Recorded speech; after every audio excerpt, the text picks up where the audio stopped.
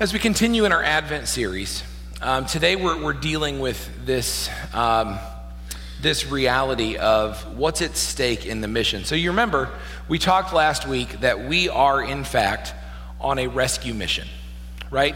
What we've done this year for Advent is we've combined our core value number 3 series with our Advent series, which is the coming of Jesus. And you remember our core values, we've got 5 of them, and each one of these gets its own series. And so this is core value number 3. We've had the first 2 earlier in the year. We know that as a church, we are running to keep up with Jesus. It's what we're trying to do. Where Jesus goes, we are following, right? That's our goal, and we've dug into that. And that we know that as we are running to keep up with Jesus, we are pursuing him with ridiculous joy. Not fake joy, not emotional joy, but real joy that transcends, right? Real joy that is there even in the midst of joylessness. Real joy that fights and that finds its hope in Jesus. And we know that's true. And then now we continue with core value number 3, and it's part of our Advent series, and that's that we are on a rescue mission. We'll deal with those other 2 sometime during the year next year. Those are great ones, and we're going to deal with, but right now we're focused on the fact that we are on a rescue mission. And last week we talked about that mission, and we talked about the need to engage in that mission. And today, as we start, I want to talk to you just a little bit about what's at stake. What's at stake with the mission? You know, first things first, though, check this out. We read this last week, but we can say clearly that we should be on a rescue mission because that's just us following Jesus. I mean, we're not making this stuff up, guys. You're all good? Listen, mine rang first service, whatever, it doesn't matter. Anyway, here's the deal. But I left mine in my office, so you didn't know. For the Son of Man came to seek and save those who are lost. We are on a rescue mission because it's biblical. We are on a rescue mission because Jesus was on a rescue mission. We are on a rescue mission because Jesus came to seek and save that which is lost, and we minister in his name. Like, listen to me, church, this stuff matters. And I want to be really clear about why it matters, what's at stake. And I say this a lot, and I'm afraid sometimes that I say it so much because I don't want anybody to forget that you're going to start to think, does he know how to say anything else? I do. I know all the words. Not all of, I know a lot of the words. But listen to me, please. Hell is real. Hell is real. Jesus talks about it a lot. Hell is real. And people we know, people we love, people that die without the hope of Jesus Christ will, beyond a shadow of a doubt, no matter how much they thought they believed in God, no matter how much good they tried to do in their lives, no matter how many enlightened experiences they had, people that die without Jesus are going to be there. Hell is real.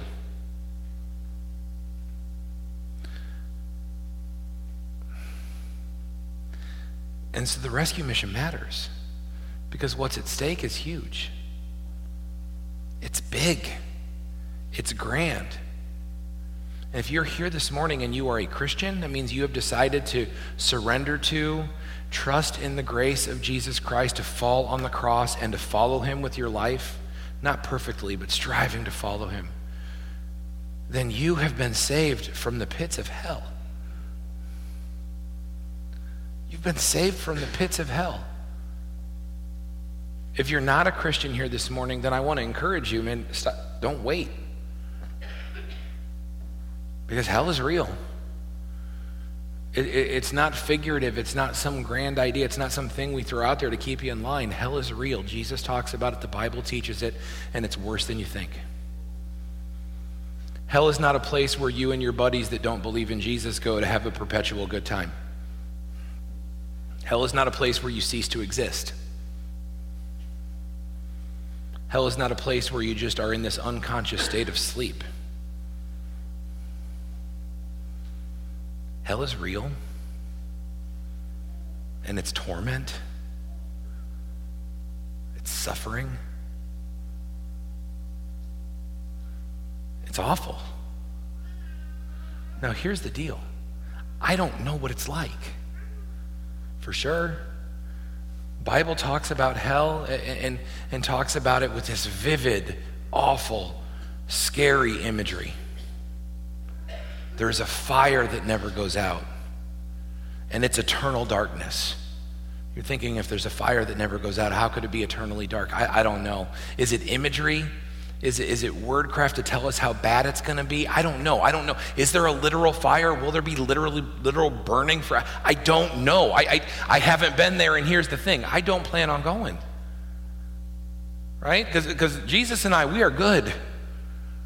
And I hope that you can say the same thing, but here's what I want you to know about hell. I can't tell you what I don't know for sure, but here's what I can tell you for sure. It's awful. And it wasn't made for you. The Bible tells us that hell was actually created to be the place where God will send Satan and demons. When Satan rebels against God and demons follow him, God creates hell as a place to put them in eternal separation from him, in punishment. Listen to me, church. We're on a rescue mission, and the mission matters because people we know and love and care about, if they don't decide to follow Jesus, are going to end up in a place that was designed for Satan and his demons. I don't know what that's going to look like, but I know it ain't good. And so we have to take our mission seriously. This matters, right? Jesus came to seek and save that which is lost, and we have to take the mission seriously as well. And we don't always do a great job of that. Look, we know this really well. John 3:16 and 17. For this, how many of you know John 3:16? How many of you had it memorized when you were like 5? How many of you, this was like your first verse that you ever memorized? How many of you did that at a place called Awana? That's where I memorized it. I was telling the first service, I memorized this verse at Awana. For God so loved the world that he gave his one and only son, that whoever believes in him should not die but eternal, everlasting life. And they gave me a vest. And then when I memorized more scriptures and I passed more books, they gave me like crowns and jewels and things to wear on my vest. And my parents, I think, still have my vest at their house. And I also told First Service that I don't think it fits anymore, or I would wear it proudly. But here's the thing. We know this. For this is how God loved the world. He gave his one and only son so that everyone who believes in him will not perish but have eternal life. Some of you really astute Bible students went so far as to memorize verse 17 as well, right? God sent his son into the world not to judge the world but to save the world through him. That's good news. Most of us didn't bother to learn 18. There is no judgment against anyone who believes in him, but anyone who does not believe in him has already been judged for not believing in God's one and only son. And that judgment, not because Matt says so, but because God says so, that judgment is hell. And so this is the mission. This is the rescue mission. And it's ours. And frankly, we ought to rock it. We ought to be really good at it. And the reason we ought to be really good at it, Christian, if that's you, if you're a Christian here, is because you were literally saved from the pits of hell. You were drugged from the pits of hell.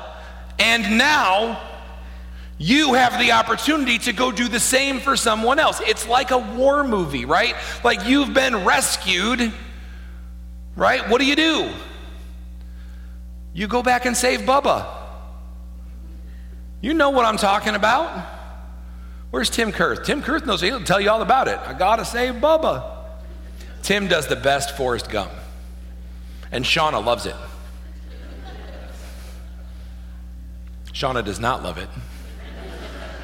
That's why it's fun to encourage it.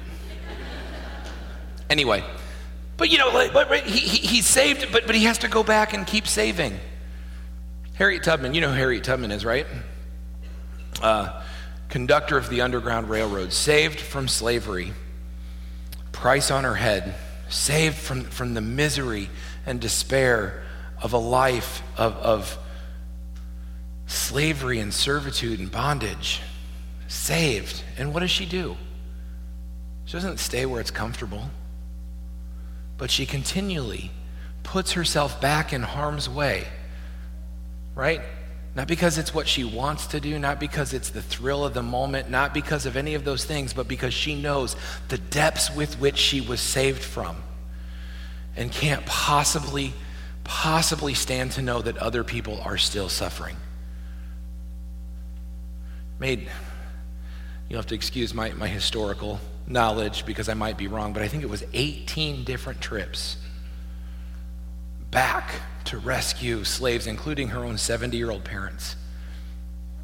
Why? Because she couldn't possibly stand to let them suffer what she had been saved from. Guys, if you are a follower of Christ, you have been saved from the pits of hell. And so it's on us. It's on us to engage full-fledged in the rescue mission and to save others. It's the biblical mandate. That's why this church exists, to bring a hurting world the hope of Jesus. It's why Jesus came, to seek and save that which was lost. And that's what we deal with here. And I think that ultimately for us to really excel at this, we need to have an attitude adjustment.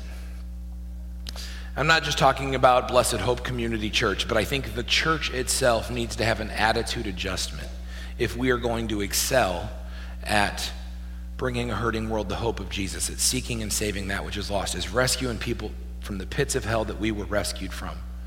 We need an attitude adjustment. There are 3 very clear attitude adjustments that we need to discuss, and we're going to find them straight out of Scripture, and they're going to help us engage in this rescue mission. Attitude adjustment number 1 is this: we will sacrifice our preferences for the sake of the rescue mission. Now, some of you are thinking, Matt, you can't start with that one. That's like so huge. It's absurd. You can't start there, right? But I'm starting there for a very clear reason, and you're going to hate it. That's the easiest one, right? Some of you are like, no, sacrificing preferences. That's too big. Leave that one for the end. Let's build up to it. No. I'm using this one to help build up to the hard ones. Right? But if you are going to be effective in the rescue mission, then we are necessarily going to have to sacrifice our preferences for the sake of those people that are lost. Listen to me very carefully. We don't have a choice. Because if my preference is to have my way to do things the way I want, keep somebody in hell, then I've got answering to do to the God of the universe. And you're like, well, Matt, how could my preferences keep people in hell? Because when you focus on your preferences over and above the mission, then we lose. When my preferences become more important than that lost person, man, I'm in a bad spot, and I got answering to do. Right? And this isn't me just telling you this. This comes straight from Scripture. This is Paul in 1 Corinthians 9:19. We're going to actually read 5 verses in this text, but we're going to start here, and you know this well. We've actually preached on this not that long ago, but it's so compelling. We need to drill down on it here. Even though I am a free man with no master, I have become a slave to all people to bring many to Christ. This is Paul, right? This is Paul saying, even though I'm a free man with no master, and that's not just him saying like, hey, I'm free, no, this is him saying, I wasn't free, and now I am free. Like, this is the context that he starts with. He says, I used to be a slave to sin. We were talking about Harriet Tubman, right? She was a slave, and then she escaped, right? She was brought to freedom, and then she went back and brought more people with her. This is Paul's experience. You see, he was a slave, not to masters, human masters, but to sin, and it ruined everything. His whole life was worthless, and he knows it now. All of his intentions, all of his actions, all of his thoughts were all mired by sin. He was stuck in a pit. Even, get this, even the good things he thought he was doing were drugged down by his sin nature. But Paul says, man, I'm a free man with no master, but here's what I do. I become a slave to everybody. Well, let me put that in language that we're talking about. Paul says, look, I was ready to burn in hell. I was ready to burn in hell. It was going to be bad. And here's how I know it was going to be bad. It was going to be bad because hell is bad, but it was going to be worse than that because I killed Christians. Paul went out of his way to kill Christians. Why? Because he thought they were wrong. So even the good things he was doing, defending God's honor and killing people he thought were lying about God, were stuck to this drag of sin. He says, there was no good in me. I was a slave to sin. But on the road to Damascus, Jesus Christ met me and saved me by the power of his Holy Spirit. He saved me. And now, what am I to do? I'm not a slave to sin anymore, but I make myself a slave to all people. Why? Because I want to save them from the pits of hell just like I was. What else is he supposed to do? This is what he knows. What else am I supposed to do? He says, man, so I'm third, right? First is God. He's like, well, I'm last place. He's always last place. His preferences don't matter. It's always last place for Paul. Even though I'm a free man, I have no master, I become a slave to all people. So first place is God. It's always God.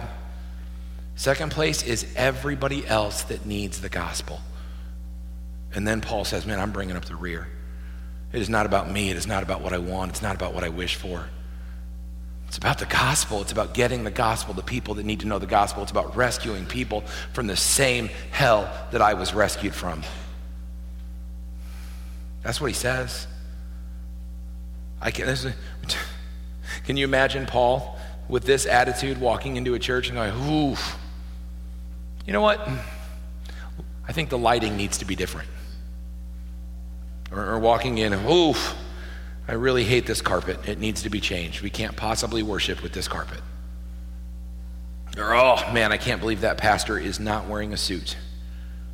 Or, oh, I can't believe that pastor's not wearing shorts. Because it goes both ways, right? Both of you exist. You just don't know each other.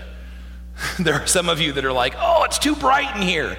And there's others that are like, oh, it's too dark. You both exist. You just don't sit on the same side of the room, right? And some of you are like, oh, he is way too formal. Yeah, those people, right? And then there's most of you that are like, no, he's not formal enough. And oh, you know what? We need to sing newer music. And then others that are like, oh, have we forgotten all the good old traditional music? And what happens is we let our preferences start to arm wrestle and start to have this thing that we do. Can you imagine Paul walking into a church and say, whoa, time out. That's not my favorite song.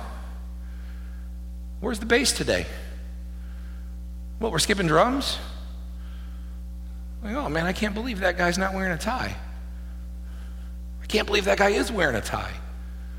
Like, I don't know. Can you imagine Paul letting his preferences play that part of a thing? Absolutely not. Paul talks about worship in a couple of different places in Corinthians. When Paul talks about worship, here's what he's worried about. He's worried that at your worship gatherings, you accomplish two things. One, that you glorify the God of the universe. And two, that you make it simple for outsiders to understand. That's what Paul's worried about. That's the only thing Paul's worried about. His preferences don't matter. Paul's an Orthodox Jew. Trust me, he wants to have Orthodox Jew things. That's his nature. But he says, no. My preferences don't matter because I'm third. God's first. Everybody that's lost is second. I'm third. We've got to let go of our preferences. I know you're like, man, you should have ended there. No, this is the first one. This is the easiest one, right? But attitude adjustment one is our preferences don't matter. By the way, can I just say thank you to some of you? Since I've been here 5.5 years, almost 6 years at this church. And there are many of you here.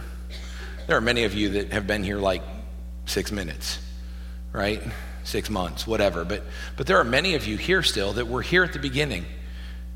And things have changed and altered slightly. And then there are many of you who have started coming later, but the reason that you started coming later is because the church is preaching the gospel and is on mission to bring a hurting world the hope of Jesus. Not because they do worship the way that you want it. I want you to know that I recognize that.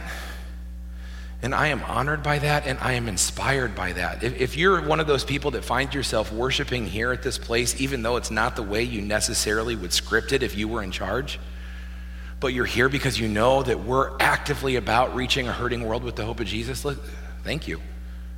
I appreciate that. Because there's no way that we can, well, I appreciate that, right? That matters.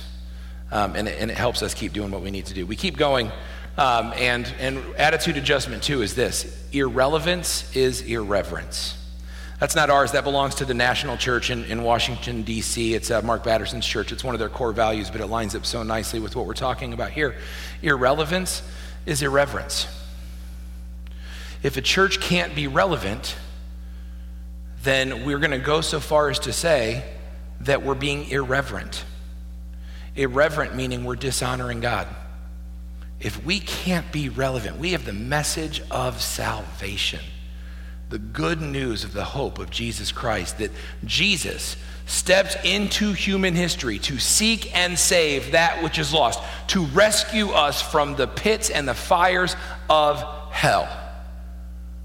And if we can't be relevant in sharing that message, then we are being irreverent.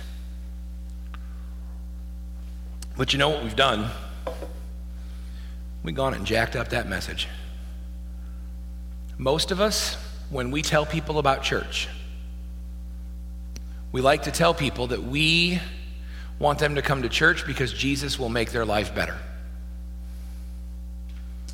I'm not mad at you if you've said that before. I've said that before. I'm guilty of saying that before. But what we tell people is, hey, Jesus will make your life better. You should come to church because Jesus will make your life better. Listen, that's not the message. That's not the gospel. The gospel is not that Jesus will make your life better. The gospel is not that Jesus will make it easier for you to live tomorrow than he did today. That's not the gospel. The gospel is that Jesus saved you from hell. Jesus wants to grab you by the scruff of your neck and pull you from the pits of hell. He wants to throw you a line. He loves you so much that in order to make that line, he went ahead and sacrificed himself on the cross so that you could be made right. And we're telling people, hey, come to church. You need to know Jesus because he'll make your life better. Man, read the New Testament. At best, it's incomplete. At worst, it's misleading. Jesus will make your life better. He will give it purpose and he will give it meaning. And that purpose and that meaning will show up as they are persecuting you. Right? That purpose and that meaning will show up as you're sacrificing everything for the sake of getting the gospel to the people that need to know the gospel. It will make your life better. It will give you meaning, but not in the way that you're telling your neighbors. Now we tell them, we're like, hey, come on in, guys. You need to know Jesus because Jesus will make your life easier. Jesus doesn't make your life easier. Jesus says, hey, I got an idea. You want to follow me? Pick up your cross, die to yourself every single day, and follow me. Don't look back. And the dead bury their own dead. You keep coming. Foxes have holes and birds have nests, but I got nowhere to lay my head. You want to follow me? That's what you're signing up for. You know, following Jesus makes your life easier. Following Jesus also may put you in a position where you have to willingly lay down your life to choose to follow. Right? I mean, it makes your life better, but not in the way that we sell it. We have made the message of the gospel so irrelevant. We have made it about feeling a little bit better about yourself. We have turned the Bible into the selfiest self-help book that ever existed. Here are 6 easy steps to feel better, to make your life better. No, man, here is the message and the way, the word of God that tells you you die to yourself so that you can live. And when you choose to live in Christ, that your life is forfeit. And only when you understand that will you understand that that makes your life better. We've got to be relevant with the message. And as soon as we say relevant, I don't want you to get confused. I hope you know me well enough. If you're visiting today, this is your first time here, you might be confused by this, so listen carefully. But if you know me, I hope you know better. When I say relevant, I don't mean we water down anything. We're not watering down anything. We're not changing the message. We're not changing the Word of God. We're not making it say something it doesn't say. We're not giving permission to things it doesn't give permission to. No. It is sacred and we don't mess with it. When I say when I say make it relevant, I don't mean water it down, but what I mean is make it fit. We always talk about it like this, the gospel, the Bible, the Word of God is a precious liquid. The liquid is unchanging. It never changes, it never falters, it never moves. The liquid is unchanging. But the container that holds it must change. It has to change. How will people recognize that it's something they need to drink from if the container doesn't change? Right? And that doesn't come when we weaken what it says, but it comes when we understand what really matters. And what really matters is the gospel, right? We're going to see that. We're going to look at Paul. We'll keep going in 1 Corinthians 9. And you just have a couple of verses on your screen, but I'm going to read the whole chunk for you, starting in verse 20. When I was with the Jews, you know this. We've done this so many times. Like if you're like, Matt, you don't even have to read it. We know it by heart. Oh, just humor me. When I was with the Jews, I lived like a Jew to bring the Jews to Christ. When I was with those who followed the Jewish law, I too lived under that law, even though I'm not subject to that law. I did this so I could bring to Christ those who were under the law. When I'm with the Gentiles who do not follow the Jewish law, I too live apart from that law so I can bring them to Christ. But I do not ignore the law of God. I obey the law of Christ. And here's the deal. When I'm with those who are weak, I share their weakness. Why? Because I want to bring the weak to Christ. Yes, I try to find common ground with everyone, doing everything I can to save some. I do everything to spread the good news and share in its blessings. This is Paul saying, I've got to be relevant. When I'm with the Jews, I live like the Jews. Why? Because I don't want my freedom to not be a Jew to get in their way of knowing Christ. When I'm with the Gentiles, I live like a Gentile. It means I eat bacon. Man, Gentile rocks. They've got pork, right? But he's like, when I'm with a Jew, I would never eat bacon because my eating bacon would cause them to not even listen to what I'm saying. And what I'm saying is that the God in heaven loves you and saves you if you would just follow Jesus, right? But I don't worry about that when I'm with the Gentiles because worrying about that would make me weird to them. And I just want them to think I'm weird because of Jesus, not because of some other thing. And I'm with the weak. I don't let my weakness get in the way. I said it backwards. When I'm with the weak, I don't let my strength get in the way. Right? They think, oh, no, it's terrible. A Christian can't watch TV. Well, then guess what? I'm not going to invite him over to watch TV. A Christian can't have a drink. Well, then guess what? I'm not going to invite him over to have a drink. Right? Because I'm not going to let my strength get in the way of that. And if they say, no, if I don't like alcohol and I think we shouldn't drink it, but they in their freedom and their weakness are saying, hey, we should sit down and have a drink. I'm not going to say, no, that's the terrible worst thing you could ever do. I'm going to say, you know what? I'm going to take a Diet Coke, but we're just going to sit and talk. I don't care what you do. And I'm not going to let my resolve get in the way of their hearing the message that I have. See, this is the problem. We're so worried about preferences and things that we're missing the point. But Paul says, no, you got to be relevant over and above that. And he shows us in a couple of ways how to be relevant in ways that'll blow your mind. And so let's keep going here. In Acts 15,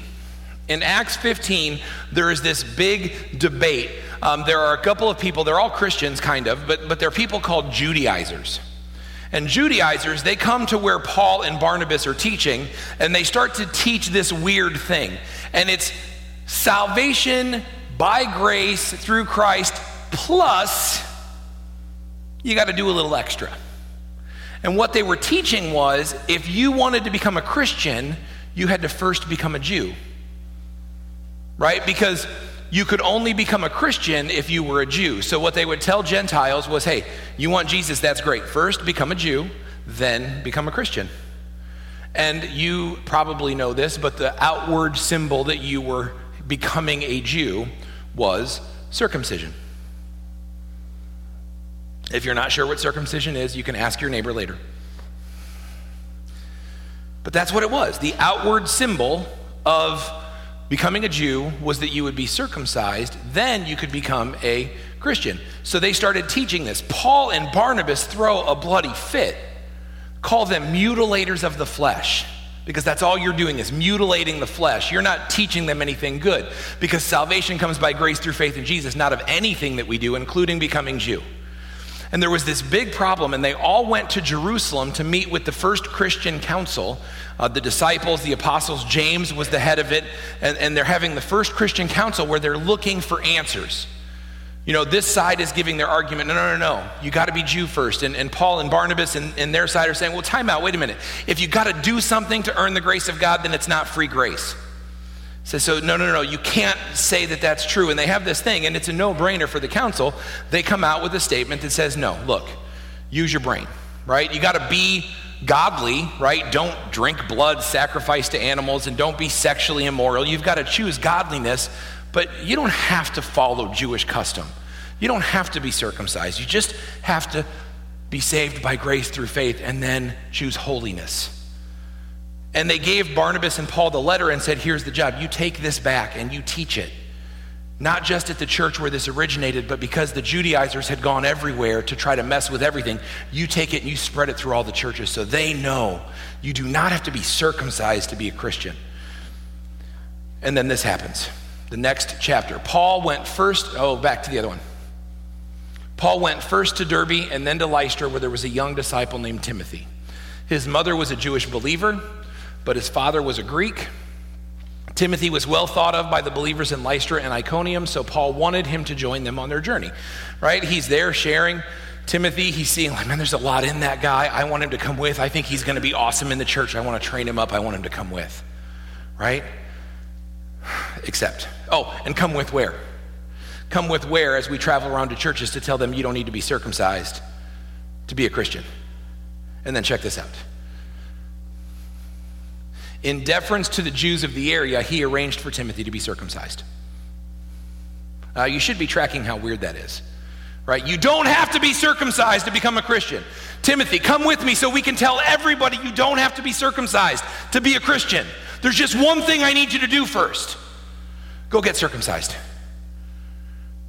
Why? Because everybody knew that his father was Greek, and so he did, and they went from town to town instructing the believers to follow the decision made by the apostles and elders in Jerusalem, which was, don't get circumcised to become a Christian.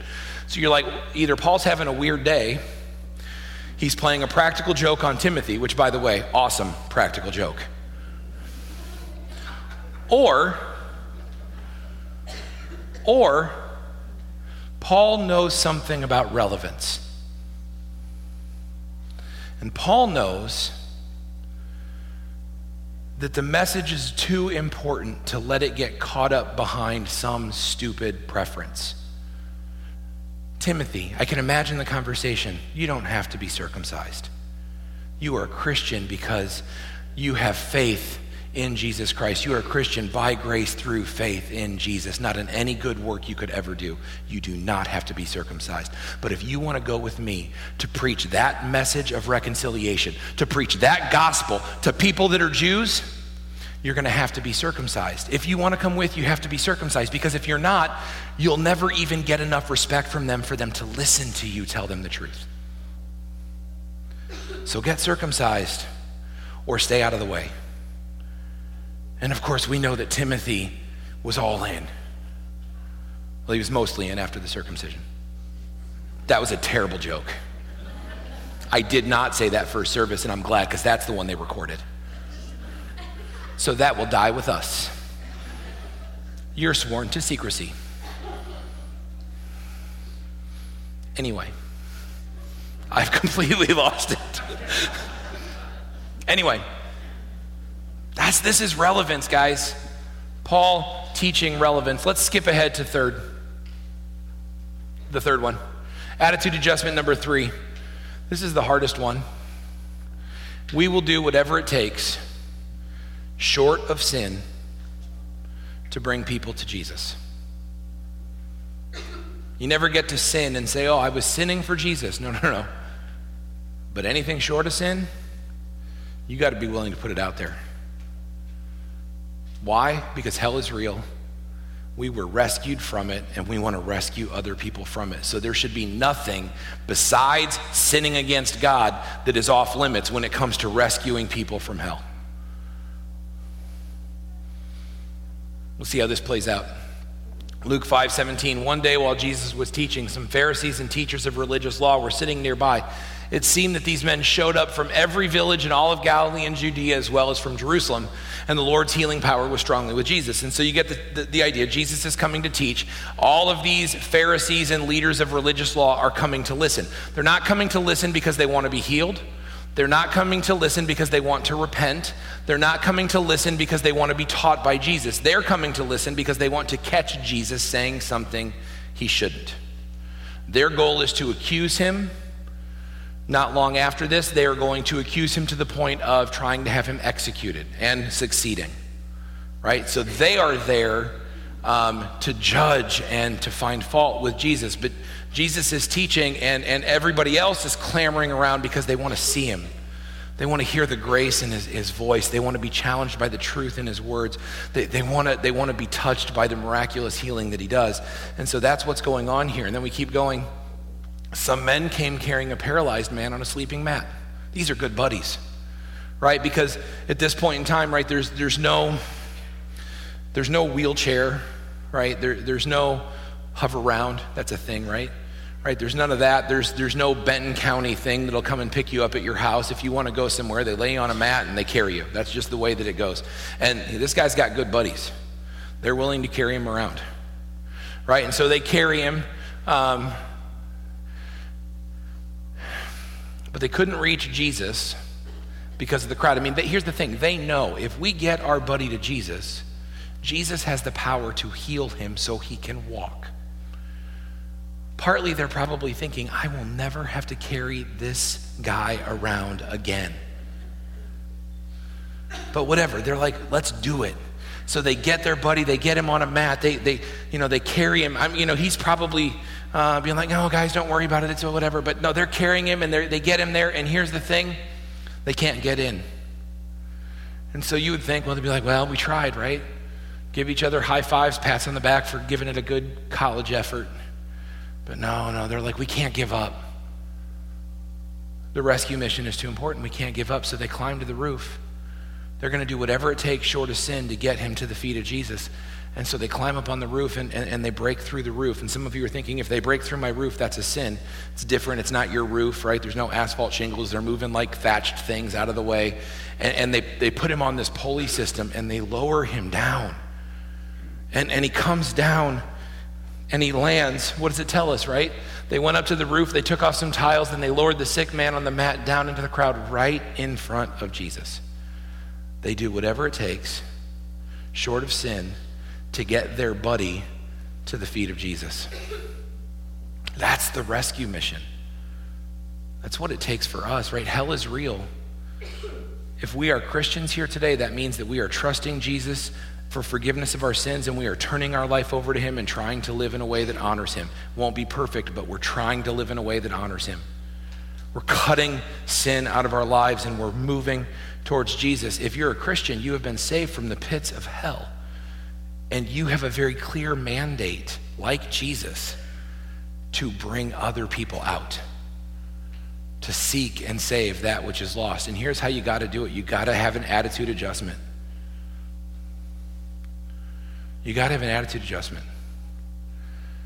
You got to let go of your preferences for the sake of the rescue mission. What you want no longer becomes the most important thing. Again, we have saints in this congregation who understand that clearly, and we need to learn from them.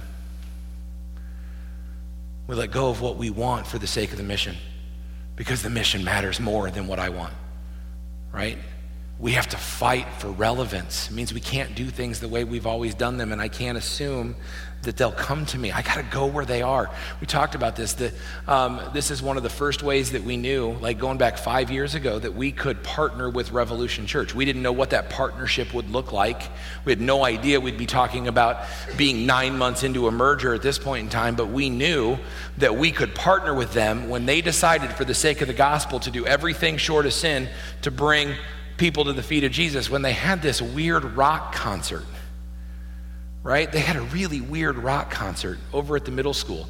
They paid a lot of money they probably didn't have at the time, if I'm remembering correctly, money they probably didn't have, to bring in some Christian rock. You'll notice we don't play a whole lot of Christian rock on our Sunday mornings. Most of you haven't found a Christian rock radio station, right? Probably because they don't exist around here, right? But it appealed to some people. Some people loved that kind of music, and the music was weird, right? Christian rap, yeah, it's a thing, I guess, right? But it's weird. It's not music we would listen to. It's not music they probably listen to, but they brought it here. Why? Because it would speak to some people, because they would do whatever it takes, even if it meant emptying their bank account and having something so that some people that were marginalized by the church could come and be at the feet of Jesus. And so they did. And you know what? It worked. I don't know if it was a well-attended concert. I don't think so. But there were people there. And as the lead singer of a group that I think played music gave his testimony, people came to know Jesus. People responded to Jesus. People surrendered their life to Jesus, right? Because that church did whatever it took short of sin to bring people to the foot of Jesus. And that's how we knew, hey, we can partner with them. Because that's why we want to be here too, right? But we need an attitude adjustment, right? We got to let go of our preferences for the sake of the gospel. Right? We have to fight for relevancy, even if it doesn't make sense. It's not sacrificing anything as much as it's making much of the gospel and less of us. And then 3, we do whatever it takes short of sin to bring people to the foot of the cross. And it works. This is what Jesus says to the men. He looks at the faith of the men that lowered him through the roof, and he responds not to the man laying on the ground, but to the men that did whatever it took to bring him to the feet of Jesus. Responding to their faith, he says, man, your sins are forgiven. We read a few verses. Get up and walk. This matters. And frankly, Jesus models this better than any of them. Last thing. In the beginning was the Word, and the Word was with God, and the Word was God. This is Jesus Christ, eternal God, omnipotent, powerful God, omniscient, all-knowing God, omnipresent, everywhere present God. This is him. And then you get down to verse 14. Then at just the right time, the Word became flesh and made his dwelling place among us. Putting aside his preferences, the omnipresent God, present everywhere, always, for all of eternity, said, you know what? I think it would be awesome. No, but he did it to confine himself to his mother's womb for 9 months. And then once born, to have to be confined to the body of a baby and a child, and to grow and to not experience this that he's had for all of eternity. Letting go of his preferences and his rights to step into human history.